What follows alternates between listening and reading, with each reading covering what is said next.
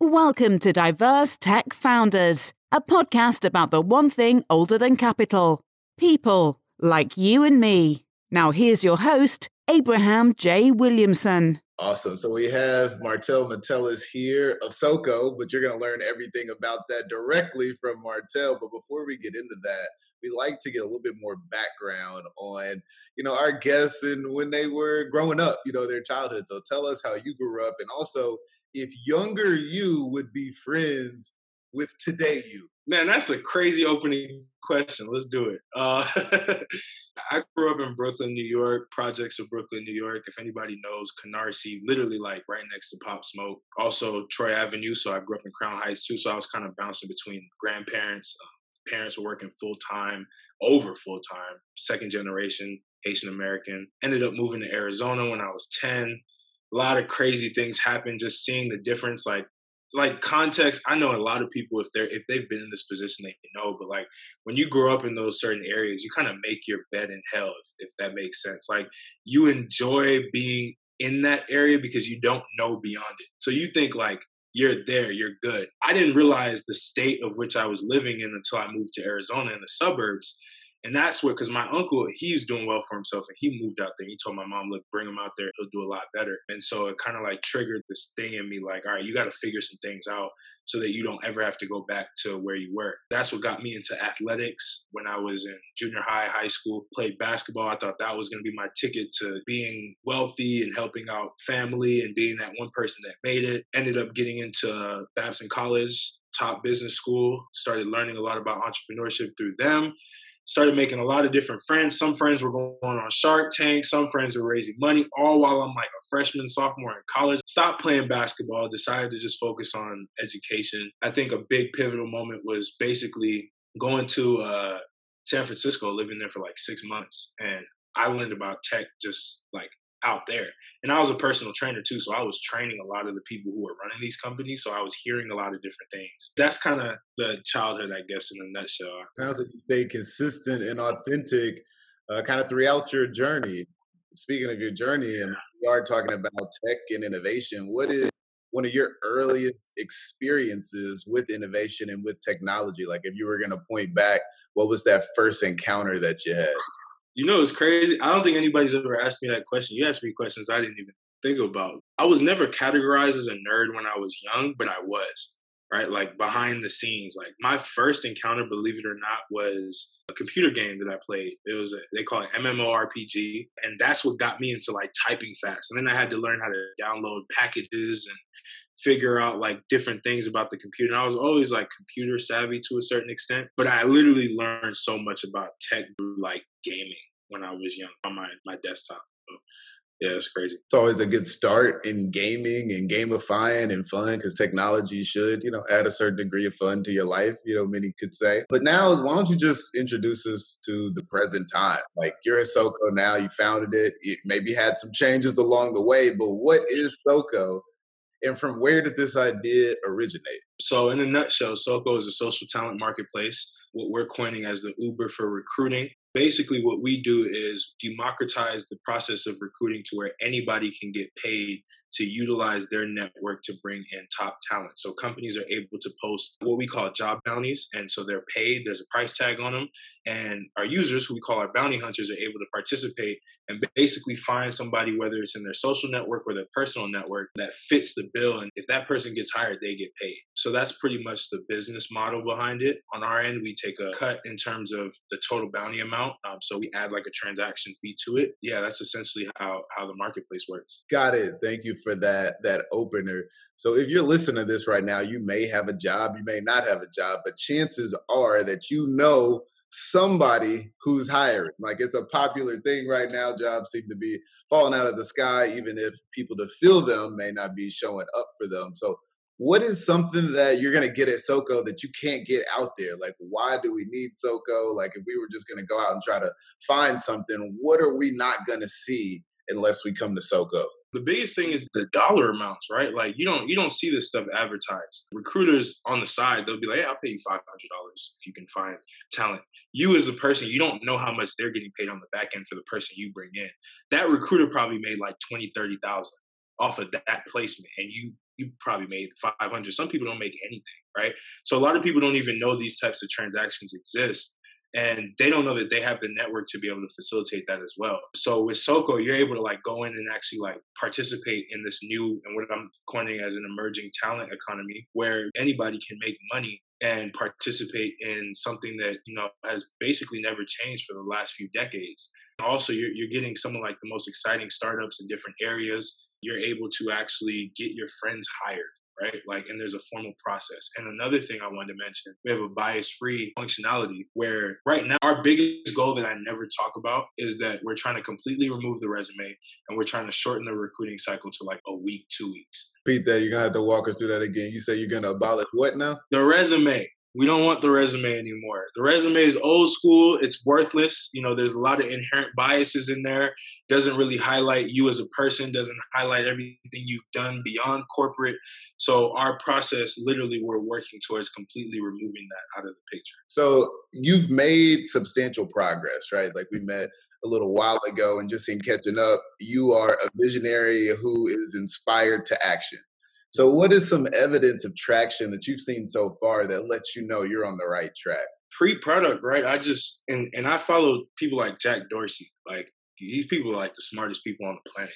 And they say certain things that trigger certain like thoughts and certain observations in your head. And one thing I remember him saying or tweeting or something like that, he was like, the whole goal is to productize consumer behavior that people know that they're doing inherently, but they don't actually, there's nothing like making that process like final, right? Or like official. I got to a point where I was basically going to give up, and I was like, I don't see this original idea really working out. Like, and then something popped up to where I saw that thing from Jack Dorsey. And then following that, I saw a bunch of tweets from a bunch of founders that I'm friends with. And they were all saying like, hey, I'm trying to hire an iOS engineer. I'm willing to pay like $5,000 to anybody. Like, they weren't even saying a recruiter, anybody. One of my friends, he was hiring too. He did the same thing on Instagram stories. And I saw that. And I was like, wait, like, is there not a platform that they can just facilitate this on? Like, there's so many people who probably never saw the post that they had because they probably don't have that type of reach. That triggered the thought of building something like this and validated that stuff like this already exists. Like referrals, and a lot of people probably don't know this listening, but 70% of all hires are referral based. My first corporate job that I had was in business development, inside sales. I got in literally through referrals, through like word of mouth. Somebody that was really close with the hiring manager, he knew me, and he was like, look, Martel's the guy for this job. I literally got hired in 4 days and never submitted a resume. That process versus the process that I was going through when I was in college, like trying to find jobs where I was submitting resumes left and right. I was getting automated answers like, hey, sorry, unfortunately, we passed you for another candidate, or like never getting a call back. That completely got removed just through referrals. So the power of referrals is something that's already been around. It just hasn't been gamified or official on a platform and at scale to the point that we want to do. So you're going to help people monetize their networks. Absolutely. Thanks. Good. That makes sense. I'm sure people will be very thankful for that if they get paid to, recommend that their friends get jobs that they're looking for. In your personal and professional network, as it relates to Soko, who's providing that value to you that, most people may not expect? And let's just take a step back here. There's debate back and forth on whether or not investor value add is real, to what extent, investors are adding value to founders, advisors, et cetera. Like, who is really helping the company? Who's adding the value to the company in what ways and all of that? How do you address that? Where is that unexpected value coming from? Because a lot of founders, they're starting and you may be in a position where every help looks like it could help, and then you kind of stunned a little bit. But for you, just walk us through, clean all of that up for us. I was in the same vein, right? Like I had the same thought process for a while. It's always, especially being a Black founder, you just unfortunately have that mentality, us versus them, right? Like you always think that. You always think people are not trying to help you. People are trying to, hurt you, or, somebody's really, they don't have your best interest. But the reality of the matter is it depends on who you talk to, and it depends on what value you can provide as well. Like the hardest thing in the world is figuring out what value can you provide to somebody so that they can give you value back. right? Like there's no free lunch. Like I've learned this the hard way. Like, you put your hand out for handouts and you probably won't get anything and you'll be bitter about it. And I was like that, right? So like, I know how that feels. I was networking unconsciously. Luckily through the school that I went to, I was able to learn this at a younger age, but anybody can learn this at any point in time. You have to learn how to network with people to the point where it doesn't look like you're trying to get something from them. You're trying to give them something. The minute I started, helping people with different projects they were having on the side or giving them advice on certain things, like I'd have conversations with people who were investors and literally treat them like anybody else, right? Like I wasn't looking at them like, oh my God, he's an investor, like I need to pitch to him. I didn't pitch anything, right? I just came in, figured out what they were doing, talked a little bit about, hey, like, have you ever looked into doing it this way? Have you looked into doing it this way? And they start gravitating towards you and they start asking, like, hey, what are you doing? You start explaining it. And I learned this from a mentor of mine. He's actually out here in Utah. He's a black guy, right? Well connected out here. He was like, look, it's like dating. You don't want to give everything up right away. You want to like slowly like tease what you're doing, have some air of mystery. People just gravitate towards you. Nobody gravitates towards someone who's like needy all the time, right? Like you go towards people who don't need you. That's good advice. And that makes a lot of sense. Speaking of your life, as you move your hands around and they're talking, I'm not seeing any signs of attachment, with you, but maybe you can answer this question in your own way. When it comes to your professional life and your personal life, you got a decision to make. Are you going to combine those two together? Are you going to keep them separate? Or I guess some version in between. For you, how do you approach that? Like, how do you look at that? Is there such a thing as balance in your life? Absolutely. If there wasn't, I don't think you'd be able to make it. And I think a lot of founders, they burn out fast because they follow hustle culture. I hate hustle culture. I'll talk to a lot of founders who are like, I just worked 80 hours a week. I just did like a 90-hour week. And I'm like, did you actually work 80 whole hours? Like, tell me, what did you get done? And they're like, nah, I didn't actually do like a full 80 hours. Like, I probably worked seriously for like a few hours. And I'm like, so how many hours did you actually like work, right? So I've always had this conversation. Everybody's always trying to like say, I worked 100 hours. Like I didn't get any sleep. It's like, that's not cool, bro. Like you definitely should probably optimize your life. Like for me, like I'm in a relationship. I have a girlfriend, I try to balance that too, right? Try to be present for that. I have a social life. I have friends. Like business is not my entire life and it shouldn't be anybody's entire identity. I think you should have hobbies because that's going to help you. This is time. The person who lasts the longest wins. And a lot of people burn out because they sprint in a marathon that is the startup world. And then they get to like halfway and they may think that they're ahead of everybody. And then they just burn out. They're like, I'm so tired. And then they just stop. And then the person who was jogging, that turtle that you saw, they lived their life in balance and they ended up lapping that person. They just keep going because they just have the energy to continue to keep going. So yeah, balance is huge, man. I don't believe in hustle culture at all. That's a great perspective. And it's easy to kind of run away with thinking that movement is progress. So good. Thank you for clearing up the attachment as well. So if you were designing your own co-founder, what are you going to make sure that they have in it? And this is a question, it's relevant because co-founders are important, right? Not because they're the panacea to get you to the promised land, but it's helpful to have somebody who's watching out for your blind spots. And hopefully that's what they're doing. So for you, what specifically would you sprinkle into your recipe of co-founder if you were going to build the perfect co-founder? They would definitely have to have a lot of technical aptitude because that's something that I can understand tech, but that's not my strong suit. So I need somebody who's really good at that because, and I'm really big on like lean methodology, right? Like I'm not going to hire a whole engineering team. I might outsource it at first, right? So I don't know how to properly communicate with an outsourced team in terms of like how to actually facilitate building the tech, making sure that they're not screwing me for the amount of hours that they're doing. Like I need somebody who understands that process, that relationship. And also has a solid business acumen, right? That can actually understand the business side too. But they lean more towards that end of tech and like, they don't have to be like extreme coders, right? But they have to understand it at a high level and at some sort of a granular level.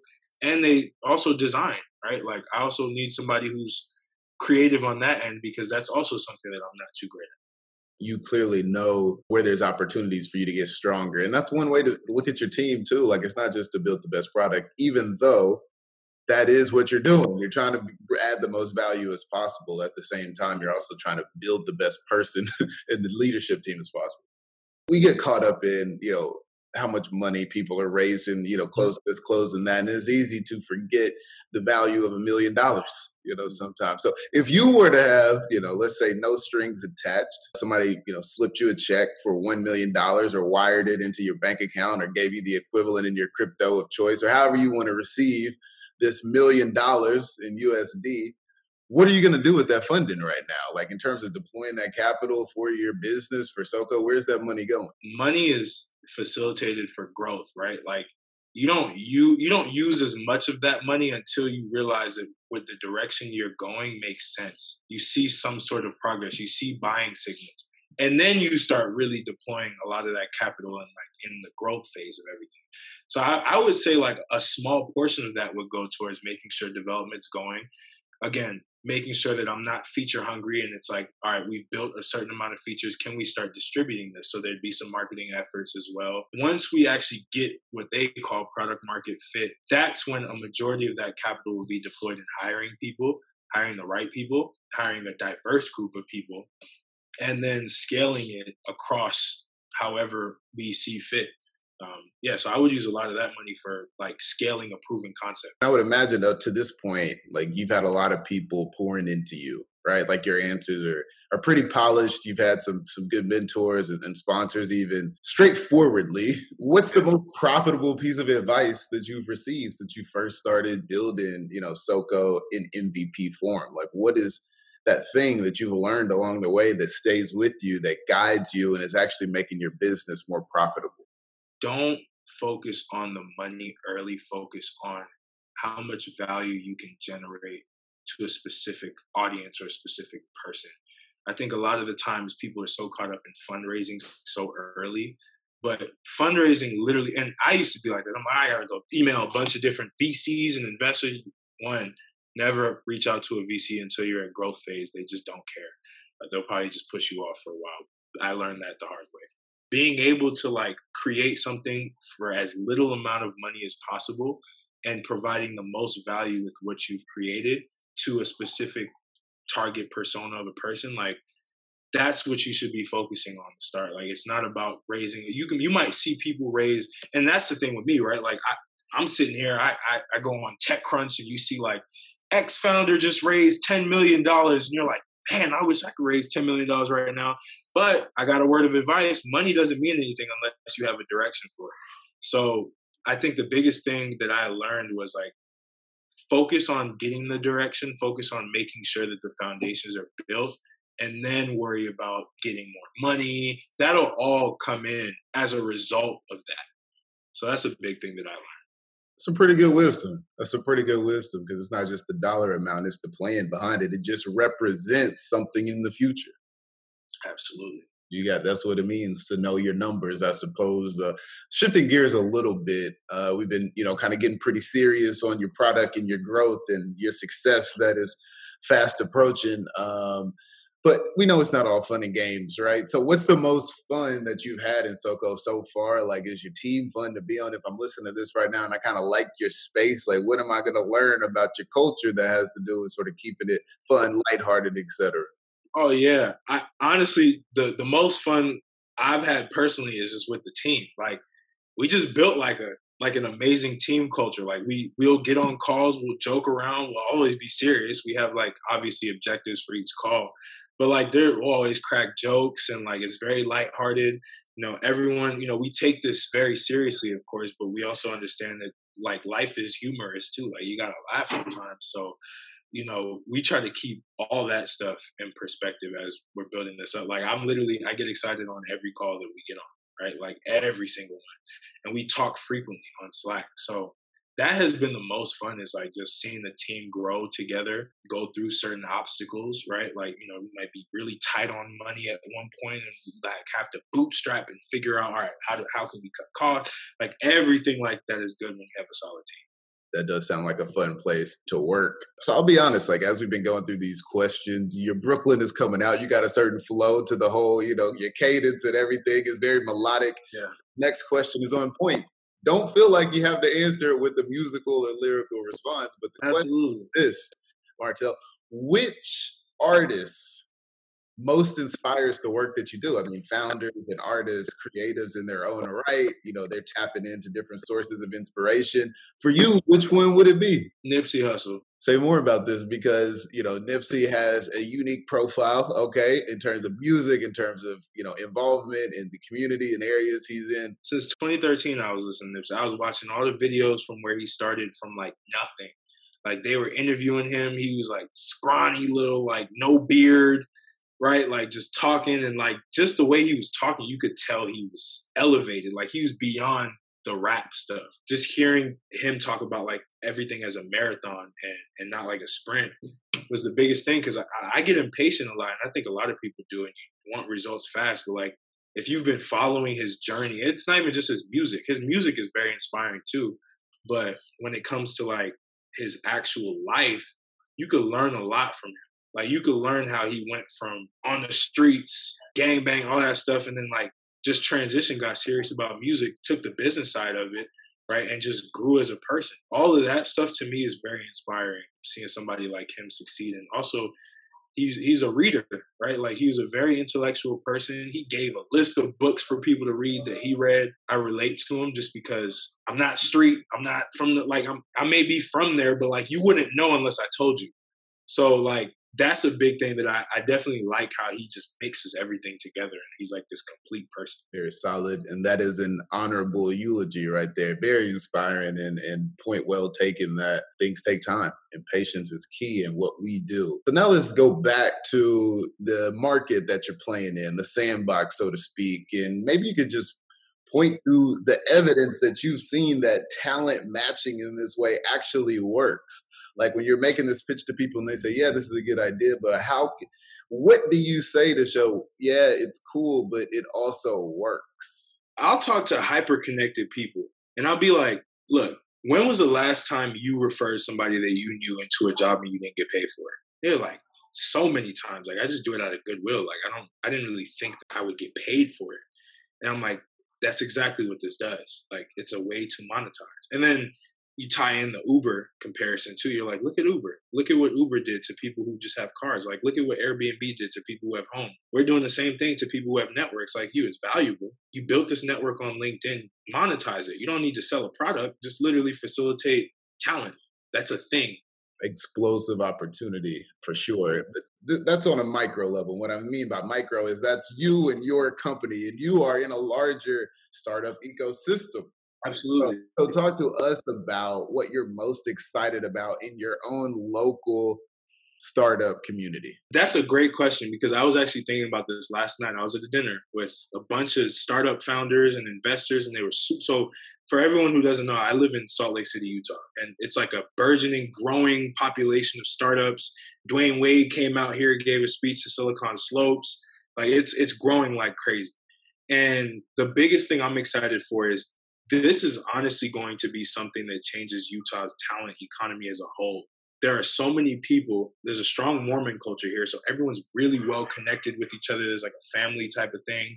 And so they already follow these behaviors. You have startups that are now coming here and they're looking for talent and they're trying to figure out the best way to do it. And there hasn't been this one platform that has facilitated that here. And another big thing, this is a really good place for marketplaces. There are tons of marketplaces that are starting to come around here at different lanes, especially with real estate, right? Like they're trying to get more homes filled. Now they just need to get more positions filled at startups so that we can grow the economy of Utah a lot more. So locally, that's what I'm excited about. Globally, being able to transcend boundaries. Like Soko's Swahili for marketplace. Like we want to take this to Africa, have African people actually get hired at, U.S. jobs, get paid a lot more, and like just break the global boundaries of work. Huge dreams, huge ambitions coming out of Utah. And let's say, for example, that you had an opportunity to go to another startup community other than Silicon Valley. We know that is the hub, the center of the world, so to speak. in what we do. But if you were going to go to another locale, you had to leave where you are right now. Where are you headed? What is on your ticket? Man, that's a tough one. Atlanta. What's in Atlanta? What's so special about the ATL other than hitting $1 billion in VC? Just I think the biggest thing is there's so much diverse talent down there. There's a lot. There are a lot of companies going there too. That's a whole different scene than Utah, right? It's completely different, and it'll be well received down there. I think everybody hustles in ATL, right? Like they want to make money. Everybody's looking to get into tech now. Tech companies are moving out there, so it literally would be crazy to be in Atlanta and like grow as fast as we could. Got it. Something to think about. I mean, the world is your oyster as you really start to grow. I mean, if you're listening to this now, you're probably listening to it later than the progress that you've made because you're moving pretty fast. So you kind of alluded to this a little bit earlier, Martell, about the pivot that you made. It doesn't have to be this pivot, but we are curious to know, in your own opinion, what is a pivot that you think saved your career, where you came to a place, let's call it a fork in the road. You could have gone left, you could have gone right. Nobody was helpful in helping you make that decision. You had to make it by your lonesome, and you made it, and it worked out for you. What was that experience for you? I would say, and this is actually easy to answer. The number one thing was stopping basketball for just going straight into school. Like being in college and like the opportunity to be a part of a starting rotation, actually having weight in terms of like being a really good, solid player on a team as a freshman, and dropping that opportunity to focus on education, trying to understand where I could fit in the professional world. That helped me so much because, I mean, I got a lot of friends who are still chasing their basketball dreams. They still haven't gotten to where they need to get now. And it's like a fleeting dream, and they just hold on to it for so long. And I made the best decision of my entire life, just saying, look, this is just not the path for me. I need to go figure out what I can do professionally. That's what I got into, finance and the tech. And then that stuff happened because I left the primary thing of my life, which was basketball.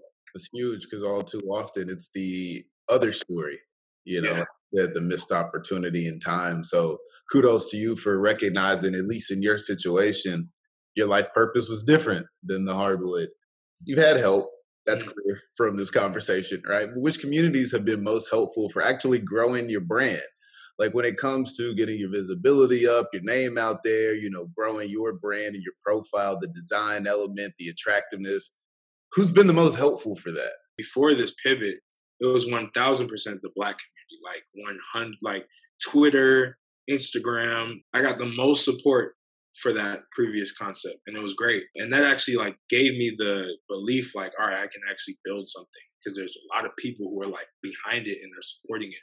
With the pivot, and I didn't even expect this, like the Utah startup ecosystem, like they're all so helpful in terms of like, they just want to see this thing like blow up. Like I remember they were talking, they're like, we don't have any successful Black founders that have come out of here yet. We want to at least make you one of them. They're literally like in that headspace, and like, they're always like, all right, I literally got an intro email like, hey, I want to use the platform for my company. Hey, like they're really supportive when it comes to that. I didn't expect that, to be honest, moving here. I didn't know. I think the perception of Utah is very skewed for people on the outside. But actually being here, I've gotten the most support that I really ever have. You better tell your story and put on for Utah out here. Gotta tell it. Hey, man, yep. No, I appreciate that. And, help comes from unexpected areas and ways. But let's double down on this, because you say you got people who want you to succeed. They want you to win. Success means different things to different people. I think $1 billion is definitely going to be noticeable if you hit it. The question is, do you want to? So more succinctly, do you want to run $1 billion company? Why or why not? And, feel free to get into the philosophical underpinnings of your response, because this is going to tell us a lot about kind of your leadership style, how you think about the world, and what we can glean from your approach to money, companies, value, et cetera. Everybody says, I want to run $1 billion company. I want to hit that B number. And I think ego part of me is like, yes, $1 billion. I want this company to be worth $1 billion. And I think that would actually be really good. I just want to inspire people who look like me, who are younger than me, to do something like this and actually see somebody who they see succeed, right? Like you got Robert Smith, who's like top dog. He's an older guy, right? Like he's black, so you can look up to him. But how many 26, 27-year-olds, 28-year-olds do you know get to $1 billion valuation in tech that's black, that still maintains some sort of an urban essence to it? Like, you don't see that, right? Like, you don't see it. So to answer your question, yes, I would like to. If I don't hit that point, do I feel like I'm a failure? No. I think even just doing something like this, starting something like this, and even getting to a point where I even get any valuation number is very important to me, because it literally will inspire other people. They're like, well, if he could raise X amount of money, if he could build something like this, I can. So even if I don't hit the $1 billion mark, I think there's still a lot of impact. I just need more people who look like me doing this. I want this to be cool. I talked to my friend Ruben, he runs Career Karma, and we always talk about, we're like, how do we make tech cool for people? Like, how do we make it cool to be a startup founder? Just like athletics, like it's cool to be an athlete. You see athletes on private jets and like wearing the best outfits. Like, can we do the same thing with tech startups? You answered yes, and so much more. Okay. And you've been handling yourself well. You popped into the studio here. We put you on the hot seat, taking you through these lightning fast questions, and you've been giving us some good responses. We're going to flip the script now and allow you to ask a question, but not of me. I'm going to tee this background up for folks if this is your first time hearing it. So Diverse Tech Founders kind of began, the genesis originated from throwing app launch parties in our apartment in Harlem or other kind of venues in Harlem. We even threw one in Memphis. And at those events is really just to celebrate founders like yourself, Martell, who have reached a point that's worth celebrating, invite more people, introduce them to what you're doing, and get some feedback on the product, because 100% of the people are going to download and use your product and be able to interact with it and interface with it, which is huge. If you get even 30 to 50 people doing that, that's all good energy for you. And you give a speech, 4 minutes or so, where you just talk about you and yourself. But then there's a Q&A session. And in that Q&A session, we have aspiring angel investors, angels, VCs, other founders, people who just showed up as a plus one, but now they're super into it. You know, people who, you know, now they have a little bit of liquid courage. They want to get right to the point. How do you make money? But my question for you is, what would you ask if you were in that room and another founder was on stage, you know, so to speak? The last question is yours. What are you asking? What does the ideal startup ecosystem look like to you? That's a good question to ask. I'd be curious to know how they respond. So this is the last question. Well, the penultimate question. We have one bonus question that we're going to ask you, but we know you've talked about it so far, but just reiterate for us again, what is the most valuable thing that SoCo does for its customers? For the talent, I mean, it gets them into the door a lot faster and makes the process a lot smoother than if they were to go through traditional hiring processes, right? It gets you straight to it, brings you more opportunities, and you feel more confident because of that bias-free system that we have. For bounty hunters, literally gives you another income stream that you never really thought that you could have passively. We make it easy to do it. There's no long application process where you have to go in, we have to validate that you're a recruiter, like none of that stuff. Anybody can do it. Doesn't matter your background. If you know the right people, you're going to get paid a lot of money to do this type of stuff. For companies, their hair's on fire because they've raised all this money and they have to hire, and they scramble left and right. And it's like, this literally makes it easier to fill those roles with the right people faster and at a cheaper price. And, you know, it benefits everybody. When is this going live, right? Like, you're building this, you got people coming on board. Like, people are listening to this like, hey, I have this problem. Where do I solve it? When do I solve it? Do you have any premonition on when we might expect to see SoCo in our pocket? Yeah, definitely month of December. First week, second week, we're still deciding. I'm leaning towards December 9th as the launch date. Obviously, we're starting in Utah, but I mean, expansion will be fast. I think it'll be really easy to just kind of grow quickly and move into different areas. We're taking anybody who's looking to hire talent. I mean, anybody with a network can be able to do this. Obviously, with COVID, remote work has been a big thing. So first week of December, definitely, we will be in the App Store for anybody who is looking to download us and start making some money on the side, getting your friends paid. So yes. Love the confidence. Well, we've reached the end of our slate of standard questions here to get to know you better. I think we accomplished that mission, but we want to keep the conversation going. And for those who are listening to this right now and they're like, hey, SoCo's pretty cool. That whole I can make money based on my network thing, sign me up for that. Or maybe you just like Martell, want to pick your brain because you had a lot of people who gave you time. Maybe you would be willing to speak to some people listening to this now too. Where can they find you? I mean, you're a busy guy. You probably got hundreds of apps on your phones. Which one are you going to open and launch and give us the best chance of getting a response out of it? Twitter. At Martell Metellus, my full first and last name. I'll probably respond instantly on Twitter. I'm literally always on Twitter. I used to be big on Instagram, not really as much anymore, but Twitter, absolutely. So that conversation is ongoing. Just join it because Martell's going to be talking. Just join the conversation and reach out and let them know if you've had any experiences with SoCo or talent search in general, because this is something that is going to be huge moving forward. So thank you for coming in, Diverse Tech Founders. We appreciate you for coming in like this and giving us some pretty practical products that we'll probably want to hit you up for. But do you have anything else? We'll let you have the last word before we part ways. No, I appreciate you guys for having me. This was definitely fun to even answer questions I've never thought about, which was good. Put me in the hot seat, tested me a lot. Appreciate everybody. Anybody who wants to reach out. I mean, I'm still learning, so I can't say I'm an expert in anything. But I'll give you whatever practical life advice I possibly can. Well, you heard it there. Please take him up on this, but I'm sure you'll be seeing Martell and SoCo in a market near you. With that, we will bid you adieu. Best of luck, and we'll see you on the other side of that launch, December 9th. Sounds good. Thank you. Thank you, guys. Cheers. Thanks for joining this week on Diverse Tech Founders with Abraham J. Williamson. If you found value in this show, we'd appreciate a rating on iTunes. You can do it right now. Or if you'd simply tell a friend about the show, that would help us too. Thanks again. In my entire life? In your entire, I mean, we aren't terribly old. I mean, what do you mean what you mean? Like this doesn't even have to be like a business, like a startup, like pivot. It could be life pivot. We are listening to the compilation of your past.